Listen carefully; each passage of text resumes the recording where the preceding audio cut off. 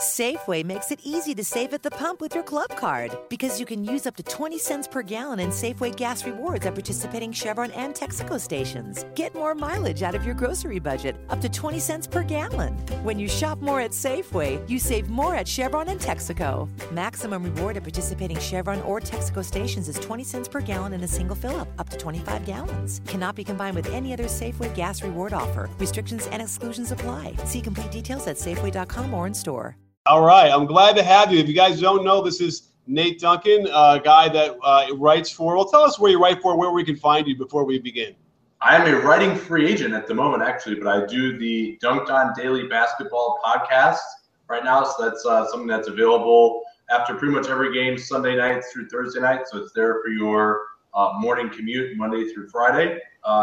We do breaking down the games, we're doing salary cap stuff, and we're doing we'll do some draft stuff too. So it should be going 5 days a week at least through free agency. So give that a listen. But let's get to work. Thanks for having me on.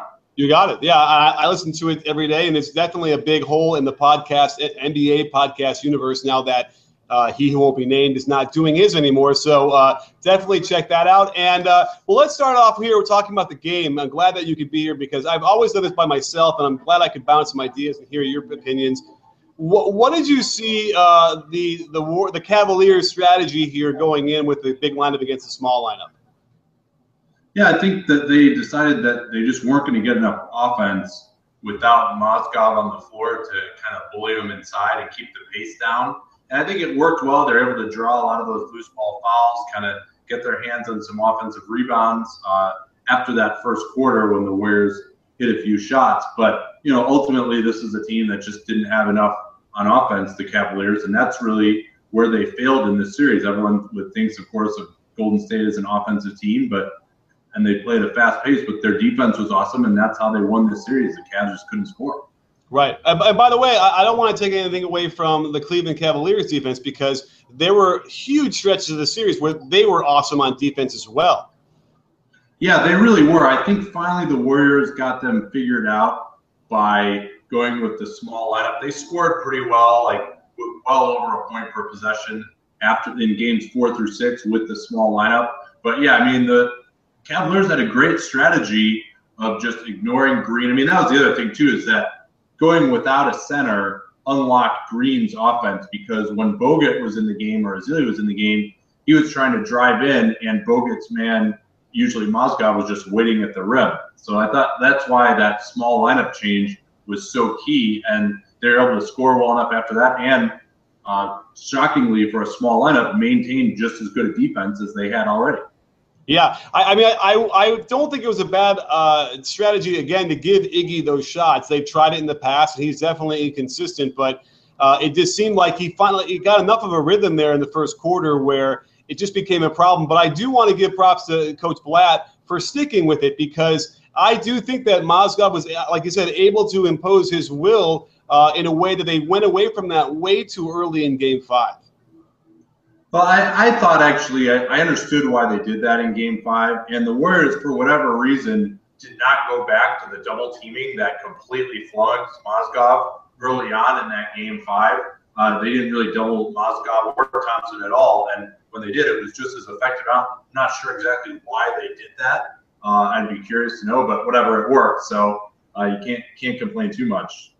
Yeah, it was weird. I've been kind of complaining all series long the Warriors weren't double teaming enough LeBron, but when we did see some double teams again tonight, I have a couple of clips we can show too, where again the Cavaliers are simply not prepared for it. It was very strange where they didn't have any kind of cutting or movement. Mozgov should have broke right into, okay, this is going to be a nice pass to this open spot here, and the guy's going to move and get a shot, and yet they seemed confused.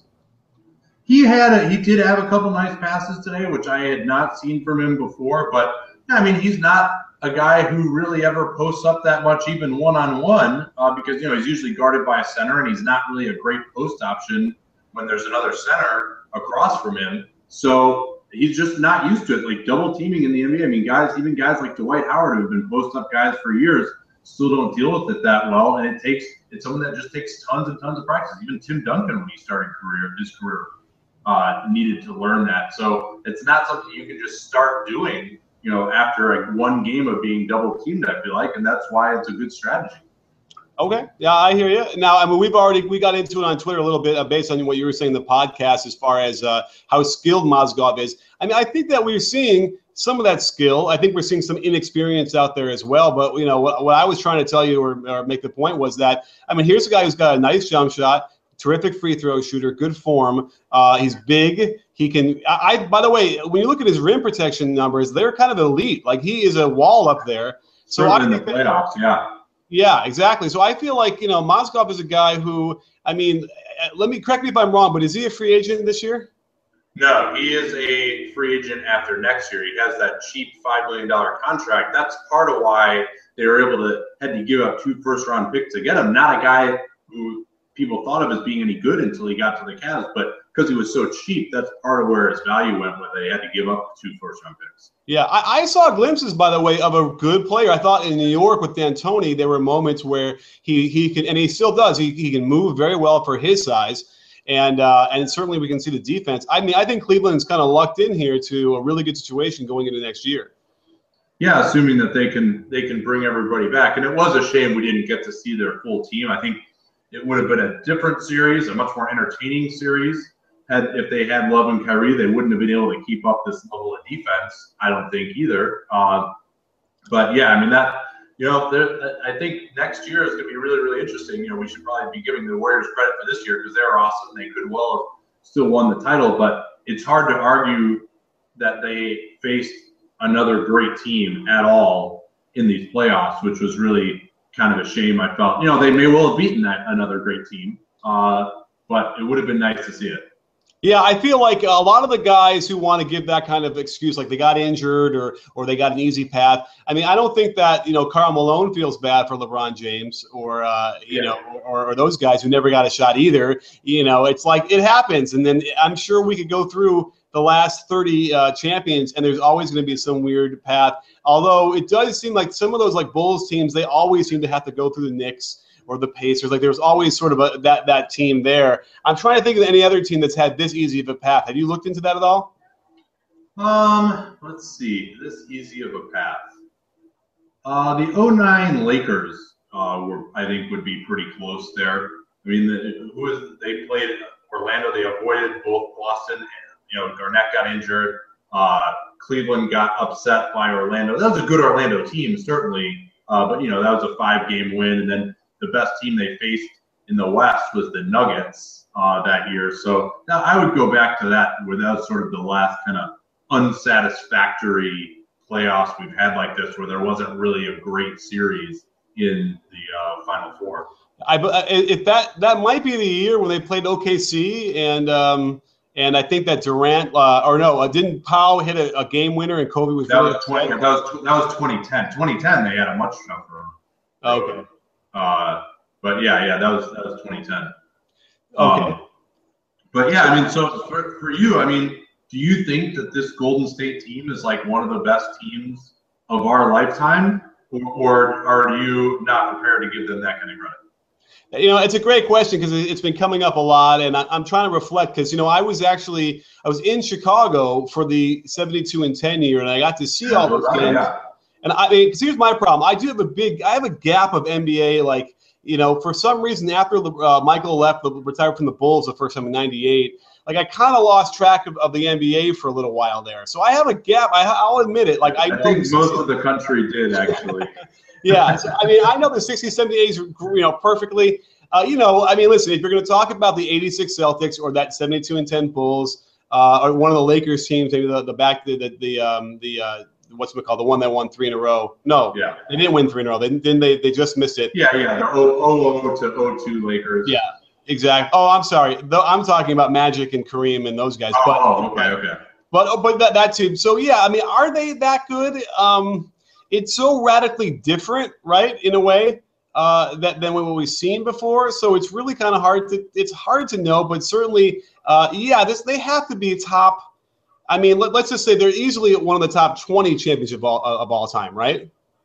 Yeah, I mean, 67-15 is nothing to sneeze at, and top 10 point differential throughout the year is nothing to sneeze at. I mean, if they hadn't kind of tripped up in those first 3 games against Memphis and Cleveland and had found their rhythm just a little earlier in those series, then, we might be talking about them, having the two 6-game series against those teams that maybe weren't that great is the only stain to me ultimately. But I mean, by the end of the series, they had completely restored order. And this series ultimately was not really as close as even a 6-game would make you think. They won all the games that they won pretty comfortably, except for that game 1.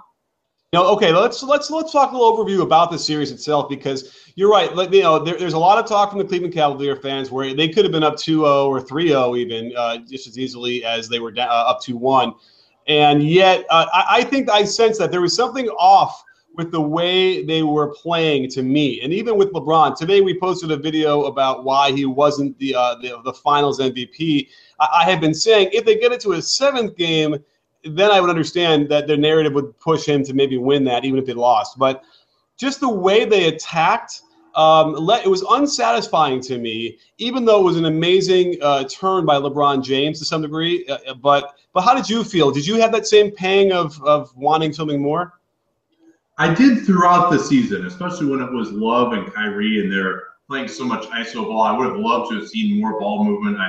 David Blatt was reputed to have a great offense coming from Europe, and then for whatever reason that was never implemented. Maybe due to LeBron's wishes, but and even when they had Kyrie, I still think they could have moved the ball more than they did. But I think it was clear when you saw these other guys try to create once Love and Kyrie went down, that really like the LeBron ISO was all you had. Because even if you were running, this is the thing with the Warriors, especially when they went to the small lineup. You can try and run all the off-ball stuff you want. They're all the same size. They're just going to switch it. And same thing even with LeBron on pick and rolls. All right, you want to run a pick and roll? Now you got Draymond Green on him. You got to go one-on-one against him instead. So, really, him going one-on-one, he was their only player who could plausibly create a shot. And a lot of that speaks to the Warriors' greatness defensively in the type of interchangeable guys they have. That ball just destroyed the Hawks. Another essentially good defensive team, they couldn't deal with that because they couldn't do that type of switching. And so that's why – and Cleveland's role players also ran out of steam too. They missed a lot of open threes over those last 3 games. But, yeah, I don't think that there's any other strategy that would have worked any better. The Warriors are just that good.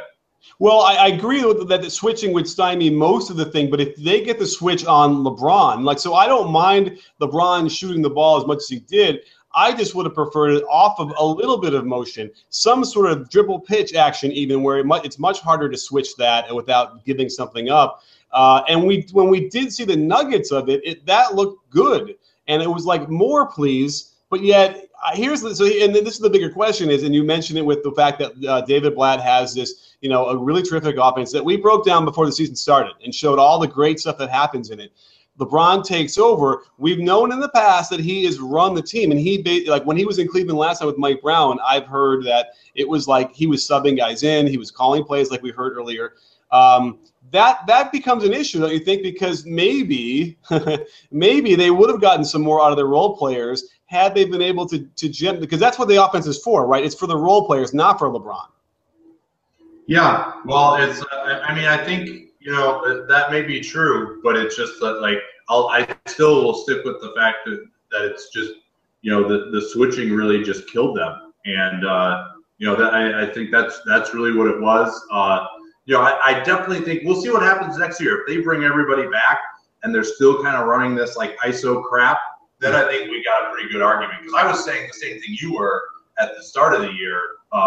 But when LeBron was off the floor, these guys had, a 50 offensive rating. They shot 18% coming into this game. That's just comically bad. So, you can't, and off of his passes and shots, they were still scoring relatively efficiently. So I think that you have to conclude based on that that's all they could have really been doing.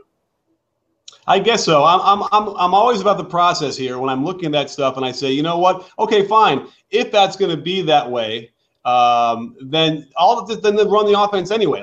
See if you can get that, because as far as I got to look at the numbers. But when LeBron was in, they were better, right? But everyone still struggled, right? Besides LeBron, nobody really had a good series at all. My argument also was that by playing him this many minutes, it didn't give the other guys, when he was out, any rhythm at all or any sense of how to find themselves. And I know that you can't waste a possession in the finals and this and that, but I felt like it was almost a fulfilling prophecy because LeBron clearly didn't feel like they could help. They weren't getting a chance to do it on their own at all, and so they didn't do it. Yeah, that may well be the case, and especially when you look at all year when those guys weren't really getting touches. And I think you also have a good point that doing that switching is harder when you're moving the ball a lot, from side to side especially. But ultimately, I think those guys just weren't that good. I mean, Dellavedova had like one good game, and then he just basically, other than that, was completely unplayable. I mean, he was getting shots.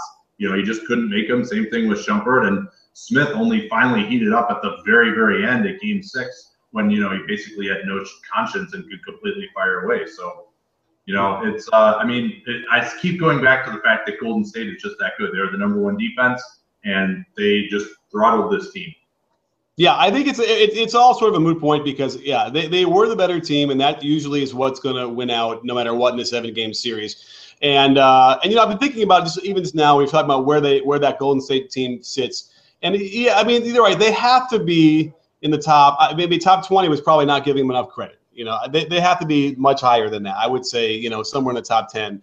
And here's the thing. As a coach, what I keep saying to everybody I talk to about it is I really wish I was 20 or 21 just starting out coaching and then watch the Warriors and where it was influenced. Because even when I was young and forming my philosophy, I envisioned the notion of God, it would be great to get threes, but I didn't see it and I couldn't see it.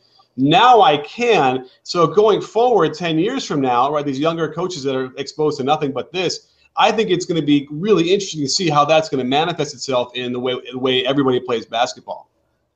Yeah, I agree with you. And I think everyone would love to play like the Warriors, and their influence came from the Spurs and even, going back to those triangle teams as well. But the thing to remember, too, is they got Steph Curry and Klay Thompson, right? I mean, and all that great – and also I think the Cavs deserve a lot of credit for taking them out of a lot of that beautiful action. I mean, they got to the point where they had to just do a pick and roll with Curry every time. And, of course, that worked great because they had to put 2 on the ball, and then it was 4 on 3. So I think that Curry kind of got short shrift in this series because he was moving the ball. And once Draymond Green actually started playing well and they had the small lineup, they really were able to score very effectively. But I think, all that dribble handoff stuff, when you have a big who can't shoot, that doesn't really work as well unless you have amazing shooters like Steph and Klay, because then, you have to bring your big out to potentially help on that, and then you can roll to the basket. If you can just go under on those dribble handoffs and just keep a guy at the rim and not have to guard someone like Bogut doing a handoff,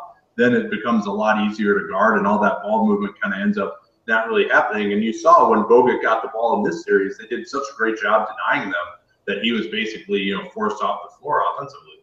Yeah, that Bogut's an interesting case because, obviously they don't really care about his offense per se, but certainly his defense was bad. He just seemed lost. He just seemed constantly sort of behind and not quite there. And Mozgov, I think, was hurting him a lot. And one of those games where they were lobbing it every time he had to foul it to defend that.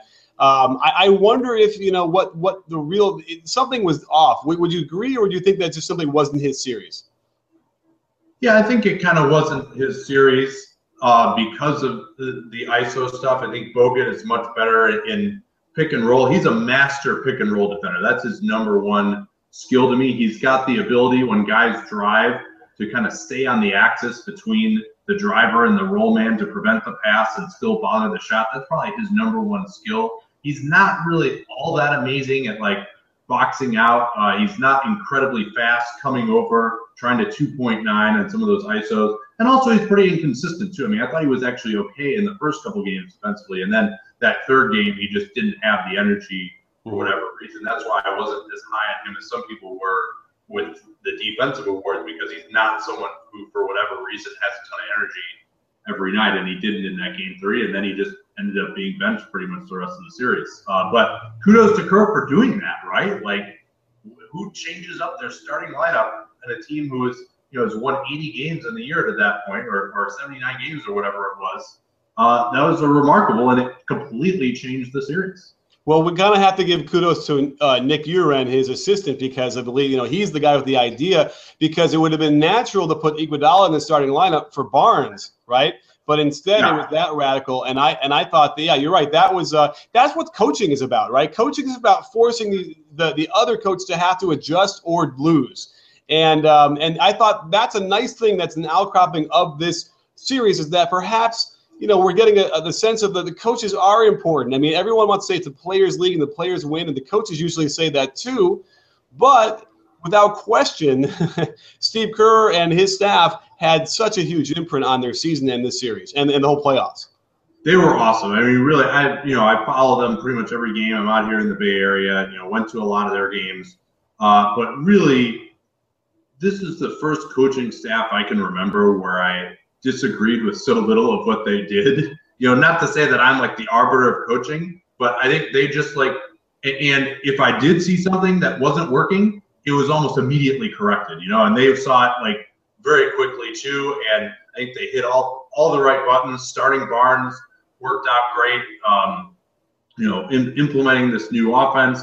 The one thing that got lucky with was David Lee's injury, because then that enabled them to start Green. I don't know if they would have started Green if Lee hadn't been injured. And in fact, in training camp, the reports were that Lee was killing it and Green was like trying way too hard to impress the coaches and was like screwing up. So they got lucky and became this monster defensive team that could switch everything because of Green's presence. And then also his ability to shoot threes provided another spacer over Lee.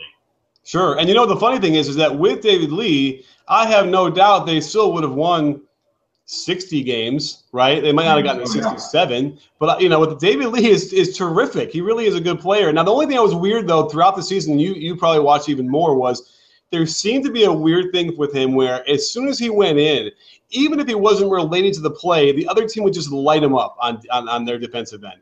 And it's maybe the other players are like, they know that David Lee is in and they really want to make sure they're helping for him, and so they get beat. I mean, I don't know if you saw that or not, but that's what it felt like to me. Yeah, that might be it. I mean, and, obviously they would attack him because the beauty of this Golden State team is they didn't have anyone who was a weak link in their starting lineup. And then even when you came in off the bench, you had Livingston, you had Iguodala, even like a deep bench guy like Justin Holiday, Ezeli, all those guys. I mean, they had like 9 really, really good defenders on the team. So if Lee ever came in, the other team's eyes would just light up. It's like, finally we have somewhere to attack. Yeah, I agree. I mean, you're right. I guess that's the issue. He is what he is, and it's just simply never going to get much better, I don't think. I don't think it's from lack of effort. But what's the story now going forward with the Warriors? Because you are one of those cap guys and who knows the contracts. I don't know any of that stuff. So going forward, what's the landscape look like for the Warriors, and who are they going to be able to keep? Well, they should be. All it's going to cost to keep everyone on this team is money. The only major free agent they have after this year is Green. He was making basically $1 million these last couple of years, so very, very underpaid, but he's now a restricted free agent. He very likely will command a maximum salary. If I were them, I would offer him a full 5-year deal.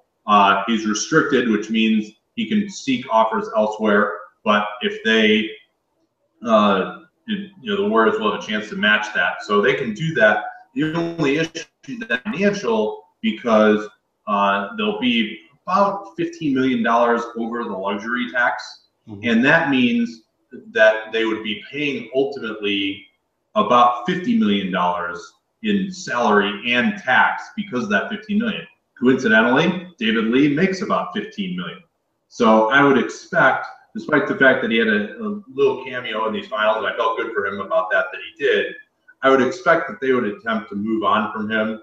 They probably will have to attach some kind of an asset to get someone to pick up that last year of his contract. But I mean, it's probably, frankly, like, even if you have to trade a first-round pick for the Warriors ownership to save $50 million, it's probably worth it for them to do that. But that's what I expect to happen. And then they can bring back pretty much the entire band next year if they move. And if they move on from Lee, then they can at least maybe sign someone with the $3.3 million mini mid-level exception as well. And then when the cap goes up in 2016, they'll be fine again. The team that would really benefit from having David Lee on their team would be, I think, the Clippers, because their top three I think, can match most other top threes in the league, and they don't have a big guy off the bench they can bring that could be productive. I don't think it's not possible, right? That doesn't work. They already did the last. I mean, it's not. I wouldn't say it's impossible, but the Clippers don't really have any salaries to trade to match that. But actually, I mean, like, you are on the right track though, because that might be the type of team that would be willing to get him, even though he's overpaid. Now, of course, they have their own luxury tax concern. So if they pick up Lee and his $60 million, they would have to trade some of their own guys. Number one, and they don't have really many big salaries to trade, especially after they just traded Hawes and they just traded Matt Barnes as well, to match up. But yeah, I mean, that's the sort of team that might say, all right, we have no big man depth.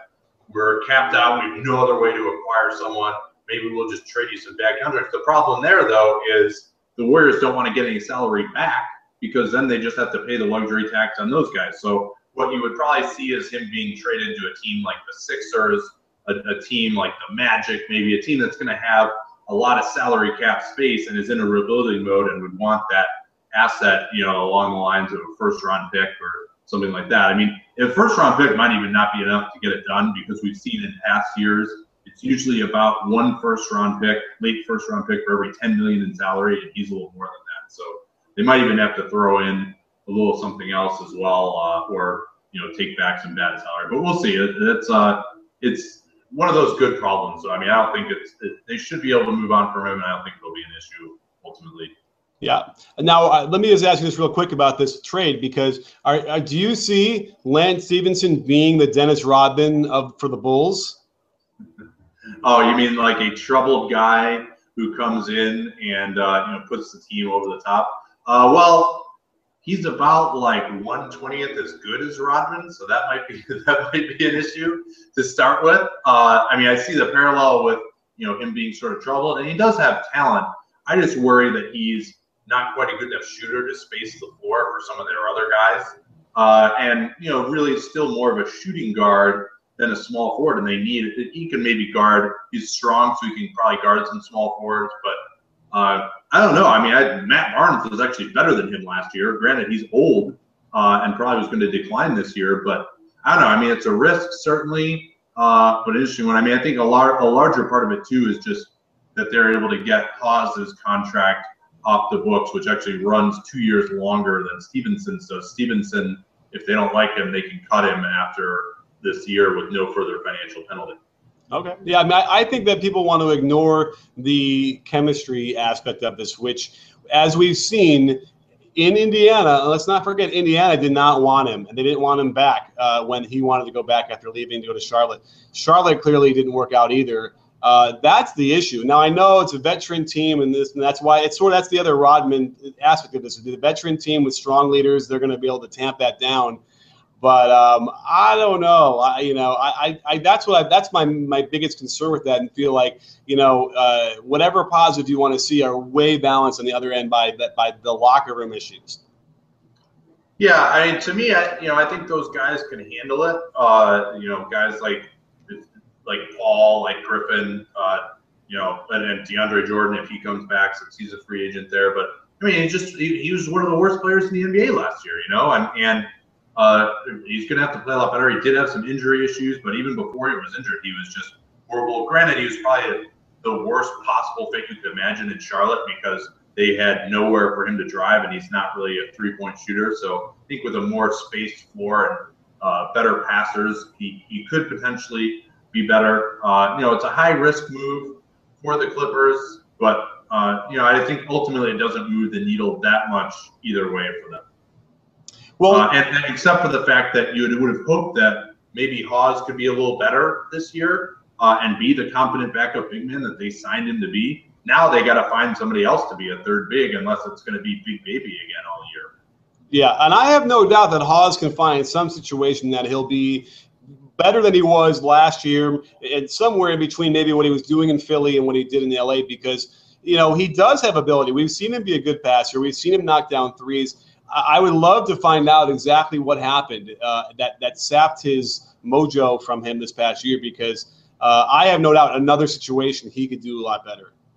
Yeah, I mean, he had some injury concerns as well, and I think he was just unsustainably hot, shooting 40% on threes the previous year. He's at 35% for his career. I think that's probably kind of where he'll even out at ultimately for another team. You know, I think he can be a decent backup center, but the idea that he could play with DeAndre Jordan, I always thought was pretty misguided. He's just not good enough defensively to do that. And, you know, he's not a guy who can really post up his matchups. So you can just put a small guy on him, guard him at the three-point line, and then that guy can just drive right by him on the other end. So I didn't like him as a fit. He's a pure center, you know, and really only could play well playing next to Griffin, and there's only so many minutes a game. I mean, DeAndre Jordan is playing 38 minutes a game, so, you know, what role really was there for how they would have liked it better if they'd gotten a guy who could swing back and forth between the 4 and 5 positions. But, oh well.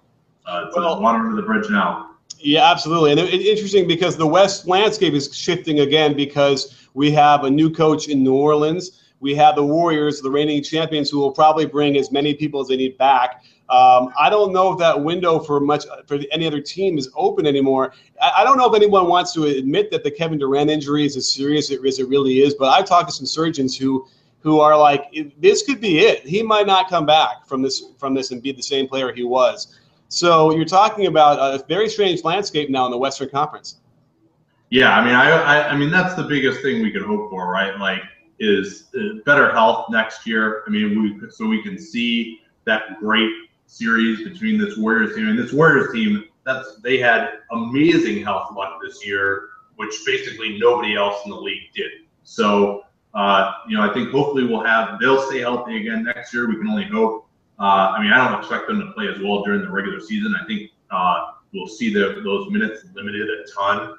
But, you know, we could see the Spurs come back. Dave might sign a free agent. We got to see what's going to happen with Tim Duncan as well. We don't know whether he's retired or not. He's basically got, you know, about 10 more days to figure that out. You know, 15 more days to figure that out now before free agency happens. Same thing with Manu Ginobili. So the Spurs could look a lot different. They could even look a little bit better next year, depending on what happens. You know, Houston is going to be healthier. Oklahoma City, New Orleans could be healthier. They're going to have a new coach.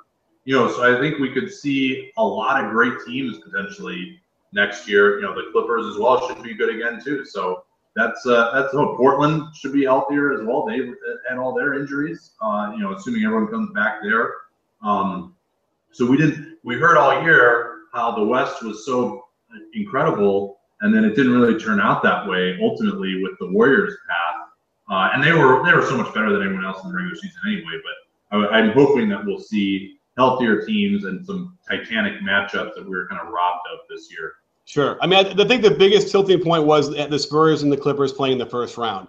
If that doesn't happen, that sort of tilts everything differently. But you're right. I mean, even with Houston, what they had to deal with Wes Matthews going down in Portland, it really robbed all those teams of really giving us what we normally get. And I think the minutes played thing. You know, when you say the Warriors were lucky because they didn't get the injuries, well, you know, look at those minutes. They did a little bit of a Spurs thing, pretty much, because they were deep.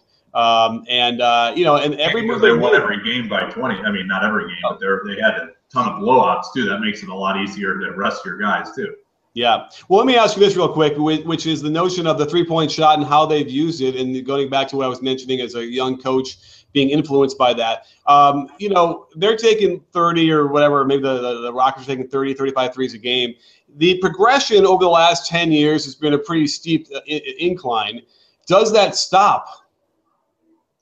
Well, I think there are a number of components to that, right? I mean, it's always an equilibrium. I mean, number one is we're probably going to get more people who can shoot three-pointers.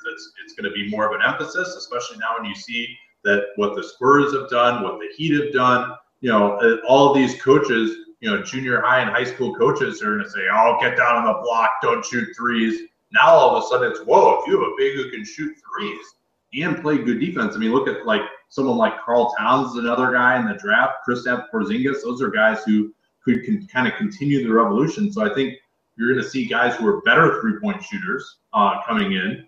And, you know, threes are still more efficient than twos are. So I think you're still going to see it get pushed up a little bit more, especially as more analytically minded front offices come in. Not that there isn't a place for sort of more traditional teams. I mean, I think the Cavs and Memphis both show that you can be effective that way, especially hitting the offensive glass. But, you know, 3 is worth more than 2. And if you have a big guy who's going to kind of bludgeon people down low, if he's giving up a wide open 3 on the other end, you lost that bet. Yeah, I've always said if I could design an offense that gets me 50 good 3s a game, then that's fine. I'll take them if they're good 3s.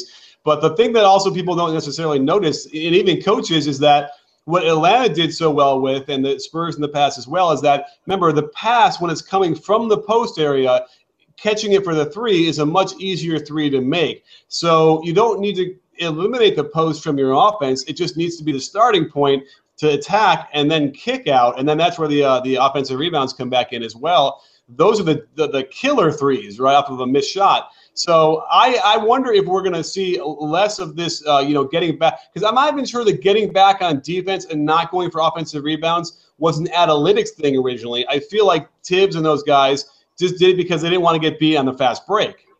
Yeah. No, and I think that's largely has been a pretty decent strategy, although sometimes offensive rebounding can be its own transition defense. As the Cavs kind of proved in this series a lot of times, they're able to get their hands on balls, even jam the outlet passer when the Warriors would get the rebound. So those could be effective tactics also. But yeah, I mean, I think where we will see the post game, and Zach Lowe wrote a great column about this a couple weeks ago, is we're going to see more switching defense now. And now you're going to need to see guys, who are small forwards, who are power forwards, backing down guys who are switched onto them and forcing double teams, and then opening up the 3-point game that way, like you were talking about. When we saw Draymond Green able to attack a couple of times very successfully in this game in that same fashion. Absolutely. Well, Nate, this turned into a beautiful conversation and all over the place from what was supposed to be, I guess, a post game on game 6. But fantastic stuff. Maybe this will even be a podcast that I'll post because it's good conversation. Again, remind everybody where they can find you on the internet. All right. Well, you can follow me on Twitter at Nate Duncan NBA, and there's a link in my bio there to the Dunked On Basketball podcast. I will probably be writing again soon once I find a new home, especially now that game's over. I might actually have some time to write again, which would be nice. And, the Dunked On Basketball podcast is hosted by Real GM, so you can find that and subscribe on iTunes. So thanks for having me on, Coach. I always appreciate it. You got it, Nate. We'll talk soon. And am I going to see you in Vegas? Absolutely. I might actually check out Utah this year, which you might want to do too. I think it's going to be pretty small. They're restarting it. I don't think there are that many teams, so it might be a good chance to have some conversations with people. Wait, you're saying there's going to be an NBA Summer League in Utah? Yeah. Yeah, they had it a long time ago, and now it's coming back this year. I don't know the exact details, but I think it's 4 teams, something like that, or in it.